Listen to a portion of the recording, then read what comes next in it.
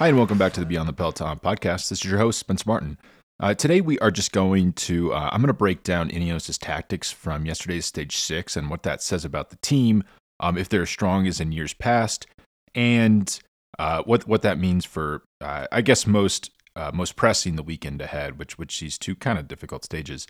I was going to combine it with some thoughts from today's Stage 7, but it was so subdued, or maybe if you're going to be a little harsher, boring. I don't even think there's anything there to pull out. Caleb Ewan won the bunch sprint with pretty commanding victory, and it's kind of clear at this point that if he's put in the position to win, he can do it at this Giro. He's just the best sprinter here by a long shot. I mean, the finish didn't even really suit him today, and his Lotto team has struggled with positioning, especially on Stage 1 where he wasn't even positioned to sprint. But man, they really reversed that today. He looked fantastic. The team looked great. Kind of shoved it back in everyone's faces who said they stunk, which is me. So noted, Lotto Soudal. You guys looked incredible. Great win. So I'm gonna go into my race notes from Stage 6 and walk through how Ineos tried to blow the race up. They were successful in dropping the pink jersey Alessandro De Marchi, but they didn't really get rid of any other big GC favorites, at least before the final climb. They did put some time into people on the final climb, which is not insignificant. So we'll get into those notes now. So big takeaways from today are Egan Bernal is in great shape, looking fantastic. His Ineos team might not be as strong as we've seen in the past. I mean, I'll say that just definitely they're not as strong. That's a little bit weird, a little bit interesting, could make the race quite interesting. And that Remco Evenepoel is for real. I've kind of been skeptical of this guy. I've been doubting him over the past, few months. He's never really, he doesn't have like a great win profile. He doesn't win a lot. The biggest race he's ever won is Classica San Sebastian, which I'd say is a B to C rate one-day race. I've never really seen him climb before. He's never raced a Grand Tour before. He's only 21. He's coming off a pelvic fracture, but setting all that aside, he looked quite comfortable on that long climb today. That was hard. That Ineos was trying very, very hard to put him in trouble. I would actually say Ineos worked hard all day, specifically to put him in trouble, and couldn't do it. He finishes equal with Bernal at the finish, 12 seconds behind the stage winner Gino Mader. He doesn't get the time bonus. Bernal puts 6 seconds into him via time bonuses, so that's the one maybe slight weakness you would say, where I thought I would think he's a more explosive rider than Bernal, but Bernal looked actually pretty commanding and pretty strong in that little sprint at the end to even beat Dan Martin, who is normally a very, very good mountaintop sprinter. So that would be the one little crack in the armor there, but he looks great. It's too early to say anything for sure, but Remco's here to stay. I think he's going to be a problem all the way through, which is great for us. A Bernal Evenepoel battle is going to be great viewing. Bahrain gets a big win considering their GC leader, Mikel Landa, who was looking fabulous, by the way, had a really, really, really bad crash yesterday in the final final 5K. Broke his collarbone, broke 5 ribs, punctured a lung, I believe, and sadly had to leave the race. I was very excited to see Landa, to see what he could do. He's had a lot of promise for a long time, but has never really delivered on that. But he looked really strong this year. So bummer to see him go. Bahrain comes back out today, gets in the break. They get Matej Mohoric up there with Gino Mader.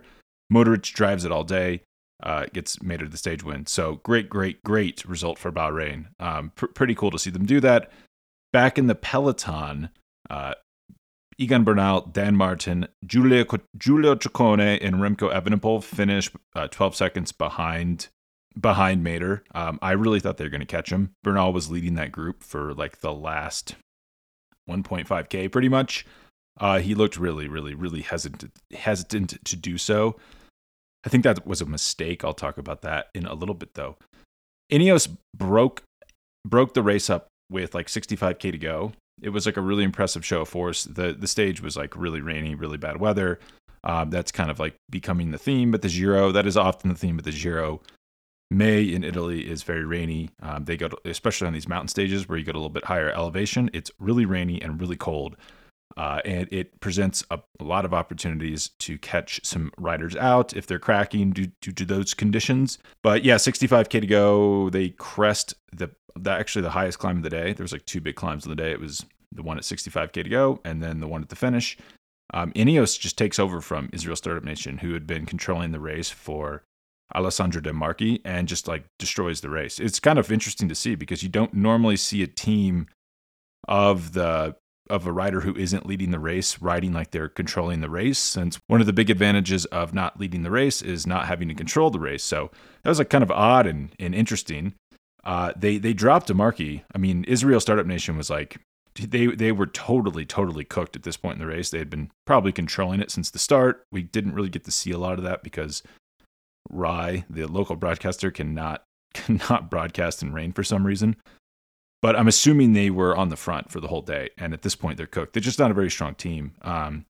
That's kind of, especially if you're trying to control a race like this Giro and you're not a super strong team, it's really tough. And that's what happened here. Dan Martin doesn't wait for him, obviously, because Dan Martin is a leader in his own right. So it's like Dan Martin makes it in the Ineos group, but De Marchi and a lot of riders, but not a lot of important riders. I mean, they really didn't drop anyone of any significance, in my opinion. I might be missing someone, but it looked impressive. They dropped the pink jersey, but looking back, I'm wondering what was that all for? Because then they're pretty much on the front from 65K to go, pretty much until the very end. I mean, they used a lot of energy, and they used a lot of Ganna. I mean, Filippo Ganna was incredible today. Like, he was the one who broke the race up, and he just kind of sat on the front for what seemed like the last 3 hours of the race, like setting a really hard pace. So let's dive into this. Let's talk about a few things, and then we'll dive into that decision. Romain Bardet, Giulio Ciccone, and Alberto Bettiol attack on another descent at 45K to go.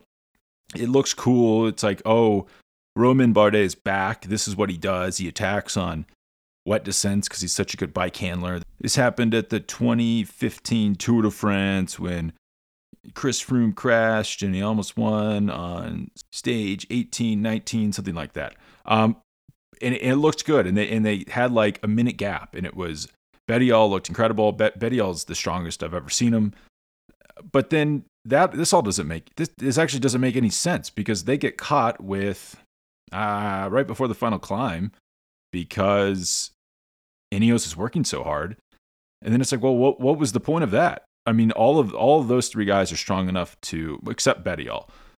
The other 2 are strong enough to, this all made sense for Bettiol. And Ciccone wasn't working, so Bettiol was yelling at him.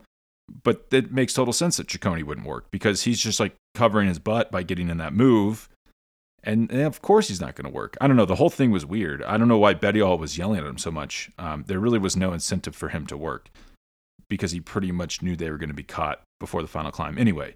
And Bettiol's incentivized to go because if he wins the stage, he gets the Maglia Rosa. It's probably one of the only times in his career that he can do that. So that makes sense from him.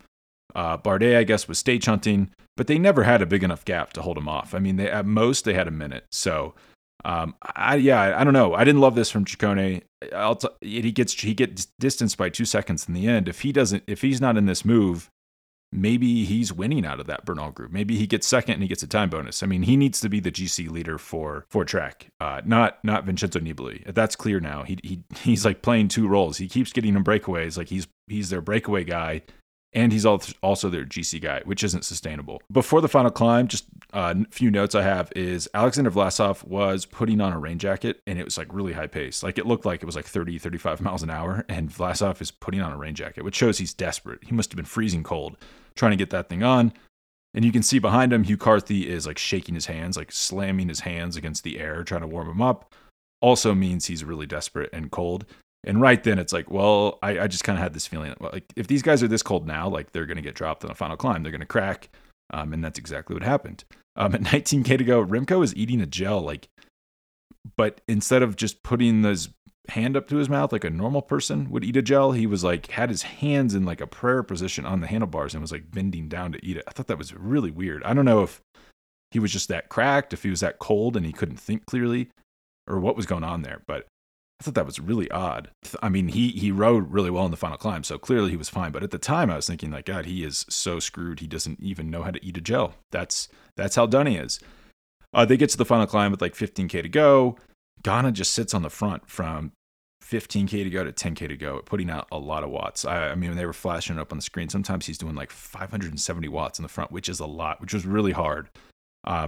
Only downside of that is, so he dropped George Bennett. He also drops his teammate, Jonathan Navarez, who was supposed to take over after Ghana pulls off. So like kind of everything is going to plan up to the point Ghana pulls off. Ghana's controlled the race for like the last, 50K. They've dropped the pink jersey. It looks like, okay, this is the Ineos playbook. We've seen this. Ghana pulls off. They have 3 more guys do exactly what Ghana's just done. They blow everyone up. Bernal wins the stage and gets the pink jersey. I think that's what's going to happen. But Ghana pulls off, and so problem A, he's dropped Jonathan Navarez. So the guy who's supposed to work can't work because he's been dropped. Castroviejo has to take over, but he has a flat tire. So that's also a problem. Also, Pavel Sivakov isn't here because he has a broken collarbone from yesterday, crashed out in the final of that. So they're down a rider. They've dropped a rider, and they have a rider with a flat tire. So things start to go sideways right here. Castroviejo is trying to pace, but it's just not fast enough. The gap to the break is actually going up. Bennett catches back on. You can just see back the group is growing. It's bunching. It's not hard enough. It's clear it's not hard enough. Bernal's talking to his radio a lot. At this point, I thought what was going on that Bernal was saying that it's just like, this isn't fast enough. I need to attack. I need to attack. Maybe that's what was happening, because the climb doesn't get quote unquote hard until the last 5K. Last 5K is an average of 7.6%. So if he was going to attack, he had to do it there. If you attack earlier, you're wasting your energy. You're not going to stay away. What funny thing happens, there's a little bit of like a flat from like 5.5 to 4 kilometers. And Ineos just totally sits up. John and Moscon was supposed to take over. Moscon just sits up and kind of gets dropped right there. So it's possible that the plan was Moscon was supposed to drill it on the flat section and just didn't have the legs. And as soon as that happens, it's just the only people left are Martinez and Egan Bernal for Ineos. That's not enough. That's not enough riders to set pace to the end.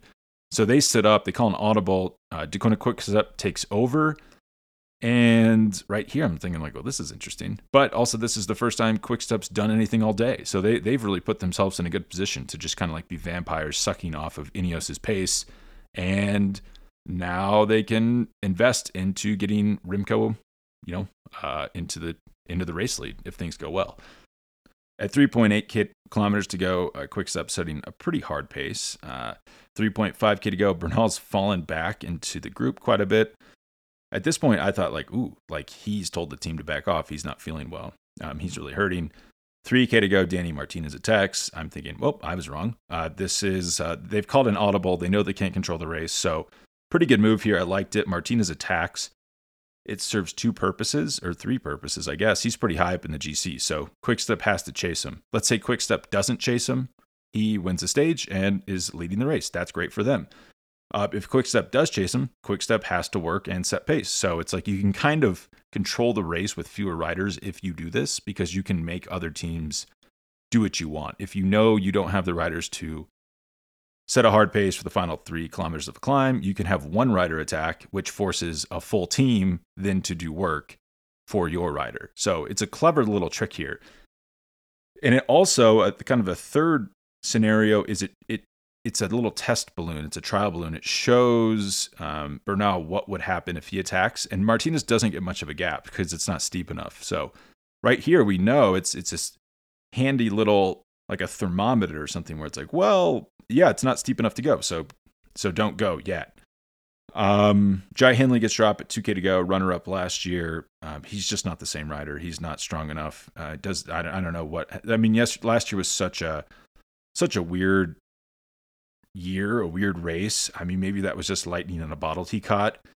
It's also possible that the level is just so much higher. I mean, the peloton was spread so thin. The Giro was running the same time as the Vuelta and the same time as some spring classics. So there just wasn't the depth of talent that there is this year. So it's possible that's happening too. Bernal attacks with 1.5K to go, blows by Martinez, who's kind of just dangling out there. And so Remco is right on his wheel. Remco looks great. Vlasov is distanced though. Alexander Vlasov, who is ahead of Bernal in the GC. And so at 1.2K to go, I think Bernal, I think he makes a mistake here. It starts to get in his head that Remco, Ciccone, and Dan Martin are with him. It kind of gets in his head a bit. He starts to sit up. He's looking around. That's never a good sign. I mean, he's dropped Simon Yates and Vlasov. He just needs to keep pushing hard. And Hugh Carthy's dropped right here. So just take every second you can. The guys with you don't matter. I mean, Dan Martin's not a serious GC threat. At this point, you just have to assume you're better than Remco if you're Egan Bernal.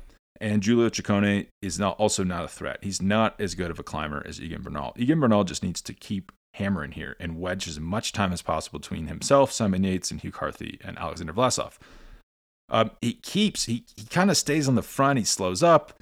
They go inside the 1K banner. He kind of gets back on the front again. I think this is a huge mistake. He could have put a lot more time in between himself and those riders I just mentioned. At 500 meters to go, he's like swinging from side to side.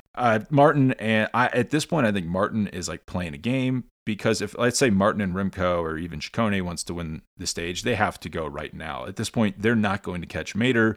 There needs to be a big attack from one of them to pull Mader back. So I thought they were just being cagey, but then I'm like, well, maybe they're not. I don't quite know what's going on. Bernal also thought they were being cagey, but if he just would have trusted himself and kept the pace on, we see at the end where Mader stays away for the win and Bernal gets second in that sprint and gets pretty valuable time bonus seconds. Remco he gets fourth, doesn't even get a time bonus. Martin gets third. That those guys were actually blown. So Bernal was the strongest in that group. If not, they would have sprinted him for those time bonuses. So Bernal probably just should have kept the pedal to the metal. Don't worry about then. I mean, maybe he drops one or two of them. So I think a mistake there. I think it shows a little bit of immaturity. He's not used to, I guess he's not leading the race, but he's kind of like a leader in the clubhouse. Just really not used to racing from the front. And if you remember the Tour de France that he won, he was behind the whole time. He was not the favorite. He really won it in the last two stages. So that I think that's just showing a little bit of inexperience and a little bit of immaturity, and maybe not the best advice from the team car. I don't know what the team was telling him at that point, but they should have been telling him, just forget about the guys with you. Just keep going hard. Trust that you're strong. So when the stage is done, we have Bernal, Martin, Remco at 12 seconds back. Ciccone has dropped a little bit, 2 seconds behind them. Danny Martinez is so strong that he finishes, 12 seconds behind the three GC leaders, and he's actually in front of Marc Soler, Hugh Carthy, Alexander Vlasov, Simon Yates, who are 17 seconds behind those three. So those guys lose a significant amount of time for a climb that is not that quote unquote hard. So that's 17 seconds. That's significant time for a stage like today. Bookman loses even more time. He is a further 38 seconds back, with Romain Bardet, Tobias Foss, Joao Almeida, David Formolo, and Vincenzo Nibali is even further back. He is 45 seconds behind those three. So not a great day for him. I think it's clear. So we have some clarity here. It's also clear that Tobias Foss is the strongest rider in Jumbo, and Jumbo made a mistake having him sit up and wait for George Bennett, who's just not in shape on stage 4. That was actually a huge mistake. Foss could be in the race lead if they wouldn't have done that.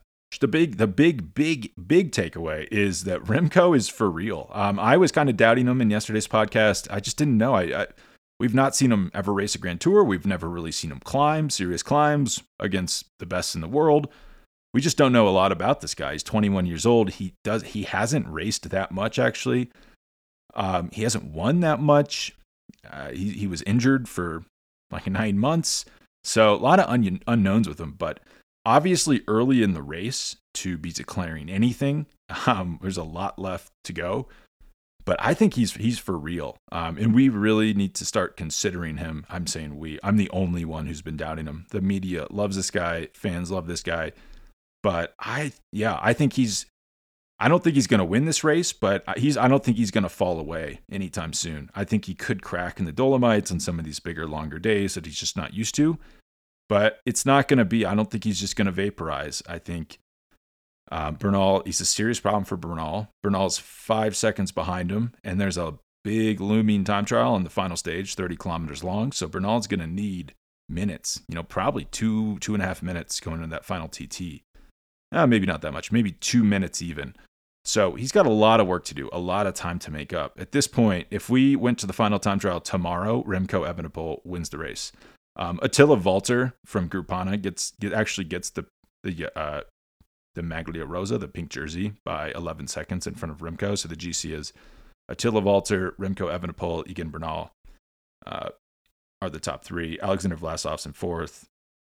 Carthy falls down to sixth. Dan Martin in ninth. Simon Yates in 10th. Simon Yates looks like a dead fish here.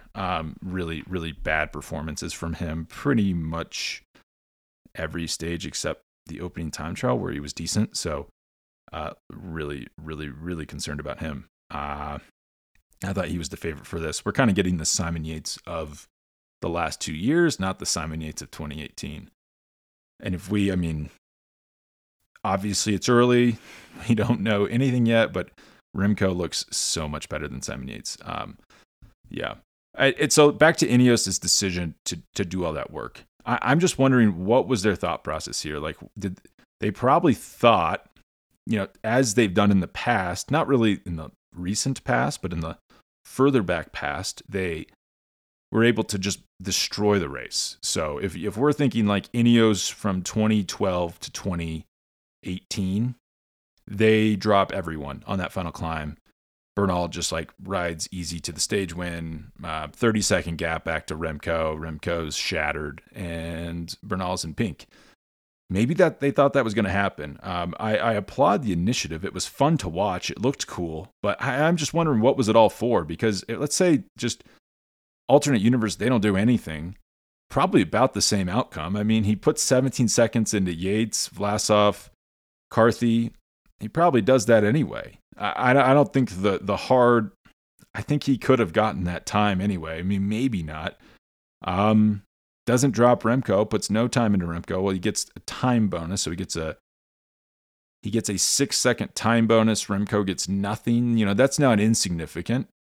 But yeah, the margins here are small. If you think of like Ineos' cycling team as a corporation, margins used to be incredibly fat. It's if you go back to those 2013 Tour de France's, stage exactly like today. Chris Froome is getting minutes, like a minute and a half, 2 minutes on the next closest GC contender when they finished. Now they're fighting for seconds. So you just see how the marketplace has gotten a lot more competitive, and Ineos is just not able to carve out those fat margins anymore. And maybe they're aware of that. I mean, maybe they think, yeah, we're going to do all this work. We're going to use Filippo Ganna, work him, until he's close to dead, and we're going to get a few seconds. Which wouldn't be I guess it's not the worst idea, because, if you think of all 3 Grand Tours last year were won by less than a minute. So people will scoff at 17 seconds and scoff at 6 seconds between Remco and Bernal, but the data does say that's important. People always say, well, in the third week the gaps will be bigger, but you don't know that. And actually, the historical data, the modern historical data, is that the gaps won't be that big in the third week, and you need to take as much time whenever you can. So, and if we remember back to the 2020 Tour de France, everyone gave Jumbo so much crap for not trying to, in retrospect, trying to put more time into Pogačar earlier in the route. They really got roasted for that. And this is, I guess, if you're going to apply that same criticism and logic here, you'd say, well, that's exactly what Ineos is doing. They're trying to avoid the Roglic situation, the Roglic disaster of 2020, where he just gets the jersey ripped off him on the final stage. I guess the final competitive stage at that race. It is the final the time trial is the final stage here. So it's quite possible that these aggressive tactics are, even if they're not netting huge gaps at this point, it's not nothing. I mean, think if Roglic would have taken 6 seconds from Pogačar 5 stages early in that race, he could have maybe held him off in that time trial. So, the more I think about it, the more I actually kind of agree with this Ineos strategy. It looks like they're investing a lot of energy and not getting a lot back, but they're at least getting something for it. And we might scoff at it. We might think minutes are coming later. But if you just think back to that 2020 tour, I mean, maybe they watched that and learned something from it. So pretty interesting to think about that. So yeah, it looks a bit silly when I was watching. I was thinking like, well, what was the point of all of that? But perhaps they're happy with this. Perhaps they're happy with, they're really putting dirt on Vincenzo Nibali's grave. They further distanced Joao Almeida, Romain Bardet, Emmanuel Buchmann are pretty far back now, and I guess they wedge time between themselves and Carthy and Vlasov and Yates. So it's not nothing, and 6 seconds on Remco is pretty big. I mean, if you think Bernal lost 20 seconds to Remco in the opening time trial, and now he's within 4 seconds of him. So that's pretty good. I mean, he's chipping away here. He's slowly chipping away and leapfrogging those who beat him. I mean, Vlasov put significant time into him in the opening TT, and now he is 8 seconds up on Bernal. So it's hard to say it was a bad day for them. I was just wondering if it was worth it, if they think that was worth it. If we look at the next stages, so tomorrow's a hilly stage. Saturday, stage 8, it is an uphill finish, but it's shorter. I mean, I don't know if any of these stages are going to be easy. It's 3.1 kilometers at 6.5%, so that's not an easy stage. And then stage 9 is a summit finish. This is on Sunday. It's a summit finish with gravel at the end. And the summit finishes, the summit, quote unquote, is only 6K long, but it's really climbing from 43 kilometers out until the finish. So that's going to be a really hard stage too. I don't know. I think maybe playing it a little bit more conservatively would have been the move, especially with those stages coming up and especially being a man down, in considering what they got. You could argue maybe they're not able to get that time on Carthy and Martin and Yates if they don't set pace. So that would be the counter argument, but we'll know by Sunday if this was a good idea or not a good idea. If they're on their knees by Sunday, this was silly. If they're just as strong on Sunday, this was smart. So that's the takeaway here. And I think it's pretty clear at this point that Ineos is just, even though if they look strong, they're actually not that strong. And that's not, I don't say that to be mean or just to levy a criticism for the sake of doing it. But Ghana's strong. I mean, Ghana was on the front for so much. But other than that, I mean, they had to retreat and, come up with a new strategy on the final climb because they just didn't have the strength to grind people away. I mean, this is good for us, the viewer, because when they are, it stinks to watch. Danny Martinez is only a minute and 6 seconds back in the GC. So what I would like to see them do going forward is using him as a bit of a joker card where, maybe tomorrow they could send him in the break instead of controlling the race all day and just having Dakota Quickstep sit on, kind of be vampires, just sit on their wheel and suck energy and just like let them control the race for them. And then they get to get a free ride. You give, because Remco, they don't know. No one knows how he's going to react in the third week, but you can't just assume that he's going to fall apart. If you think about Tadej Pogacar's first Grand Tour in 2019 at the Vuelta, he was actually a year younger than Remco is now. He was 20. He got stronger throughout that race. The only reason Roglic could beat him was that he put time into him early. So Ineos, probably wants to put time into him and put pressure on him. You don't want to let him and his team just sit on your wheel into the second and third week. So I think the tactic I would try to implement is putting Martinez into a break. I mean, that's the point of having a rider that far up, having a B leader like that. You want to use him in breaks like that. Put him in the break and let Dakota Quick say, hey, are you guys going to chase that down or are you going to let it go out? And then Martinez is in a contender. So I think that's what they should do. I think that's the pressure point. And I think they could wreak a little bit of havoc inside Dakota Quickstep and put a lot of pressure on him if they did that. So I'm curious to see if that happens this weekend. The stage on Saturday is tough. Sunday's even tougher, and both are great for breakaways. Then stage 9 is actually on Sunday is going to be pretty dang good, especially with that gravel at the end. That will complicate things. So enjoy the racing and talk to you soon.